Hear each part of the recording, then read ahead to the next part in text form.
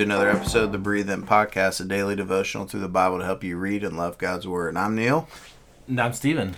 And today we are in 1 John chapter 3, and we're going to be talking about love. Love. Yeah. I mean, I really do think this is probably the major theme of 1 John. Oh, yeah. I mean, all over the chapter, everywhere. Well, each of the epistles that John wrote, he revisits the topic of love. It kind of tells us this is important. Well, and especially in chapter 3, I mean, it's just really steeped in this theme. Mm-hmm. Thinking of verse 11, it says, "For this is the message you have heard from the beginning, we should love one another." Yeah.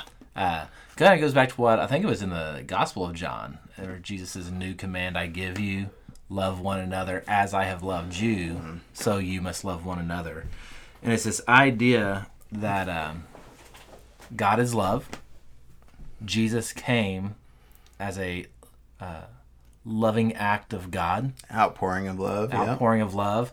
He died on the cross for love. Yeah. And we have this in chapter 3. It says, "We know that when he appears, we will be made like him because we'll see him as he is." Yeah. And so there's this idea and this doctrine that we have throughout the Bible is that we become like God. Yeah. Like we'll be made like him in his image, more so when we see Christ. Yeah, so we would say love is a communicable attribute. It's a shared attribute.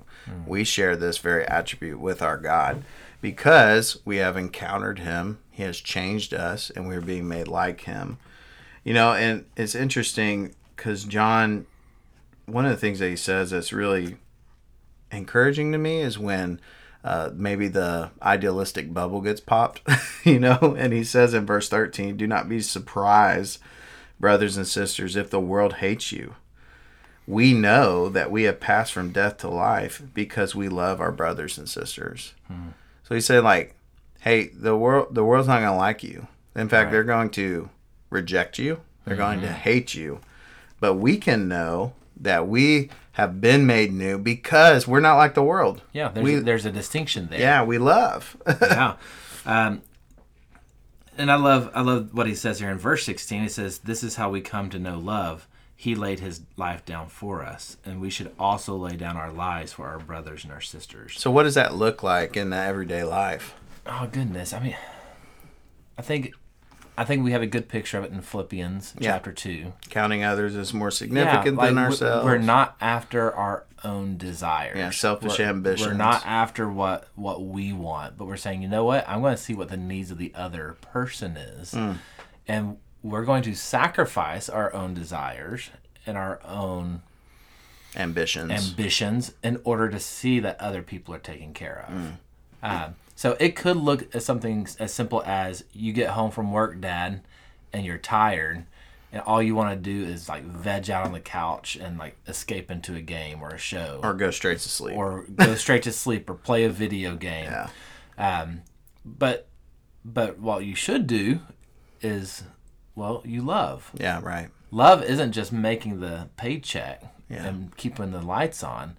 Love is also getting home and spending time with your kids and playing with them and seeing like what your wife is doing and coming alongside her and helping her because she's been busting it too. You know, like everyone's working. Yeah, love is an investment, right? Yeah. We invest love into others. It's a choice that we make. It's an action that we take. Yeah, so I'm even thinking like application would be the answer. I think we could ask ourselves like some questions for application, like where do I express love? Yeah. Where do I express like self-sacrifice for the benefit of another? Yeah. And we see that in verse 18. He says, "Little children, let us not love in word or speech, but in action and in truth." So it's not just saying I love you. Yeah, right. Yeah. It's not platitudes. It's not a platitude. You might be saying it still, but it's also coming through in how you live and what you do. Yeah. I'm going to action love. I'm going to invest the truth. And that comes through and pray, like things in marriage, right? Yeah. Like the necessity of praying with your spouse, for asking questions, investigating the heart. Yeah. Well, and it's crazy that when we do this, well, the world will hate us. Yeah. Right? And I think, I wonder if it's in part because, like, when we do this and do this well. Sorry, I heard some alarm going off in your house. I was like, what is that? I think when we do this well, it does form a good relationship. It does form a good community. Yeah. And I think that can sometimes cause some anger. Yeah. Some jealousy, even some resentment. But I think man, it's so worthwhile. Oh yeah. So I think we could even say we do this in the family, right? But we also do this in the family of God. Yeah. So how are you taking care of the needs of others? Wasn't expecting to do this, but like we've been on a service team kick right now. Yeah. Right. I just put in a spreadsheet. Everyone who volunteered last Sunday, super encouraged by it. Like 2 weeks in a row, we're probably close to like 30-something people who stood up and said, I'll volunteer. Yeah, I'll serve. I'll serve. Yeah, so it's this beautiful thing. But when you're doing that, oftentimes what you're doing is like, well, I'm going to do something to interrupt my own life, my own schedule, but I'm doing it to bless someone else. I'm doing it to watch somebody's kid. I'm doing it to make sure people are taken care of and welcomed. Yeah. So we're doing something for someone else. So service is an action of love. Yeah, it's not just in word and deed. I love this place. I love these people. It's a deed. Yeah, right. Yeah. Yeah, and then, truth would be the other aspect of love. Like we minister the word of God to one another. We encourage, we admonish, we help, we teach, right? So, truth and action are the key elements for how we express love. So, like we were talking about for application, man, consider your life. How can you action your love in truth and in deed to others around you, in your family, outside your family, in the community of faith that you belong? Yeah. And you will be like Christ. That's the promise, right? Mm-hmm. We believe in the name of the Son, Jesus Christ, and love one another as he's commanded us, verse 23. So we keep that command. So that's to breathe in. Why don't I breathe out in prayer? Great.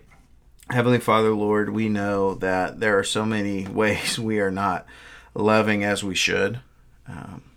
There are actions that we need to take.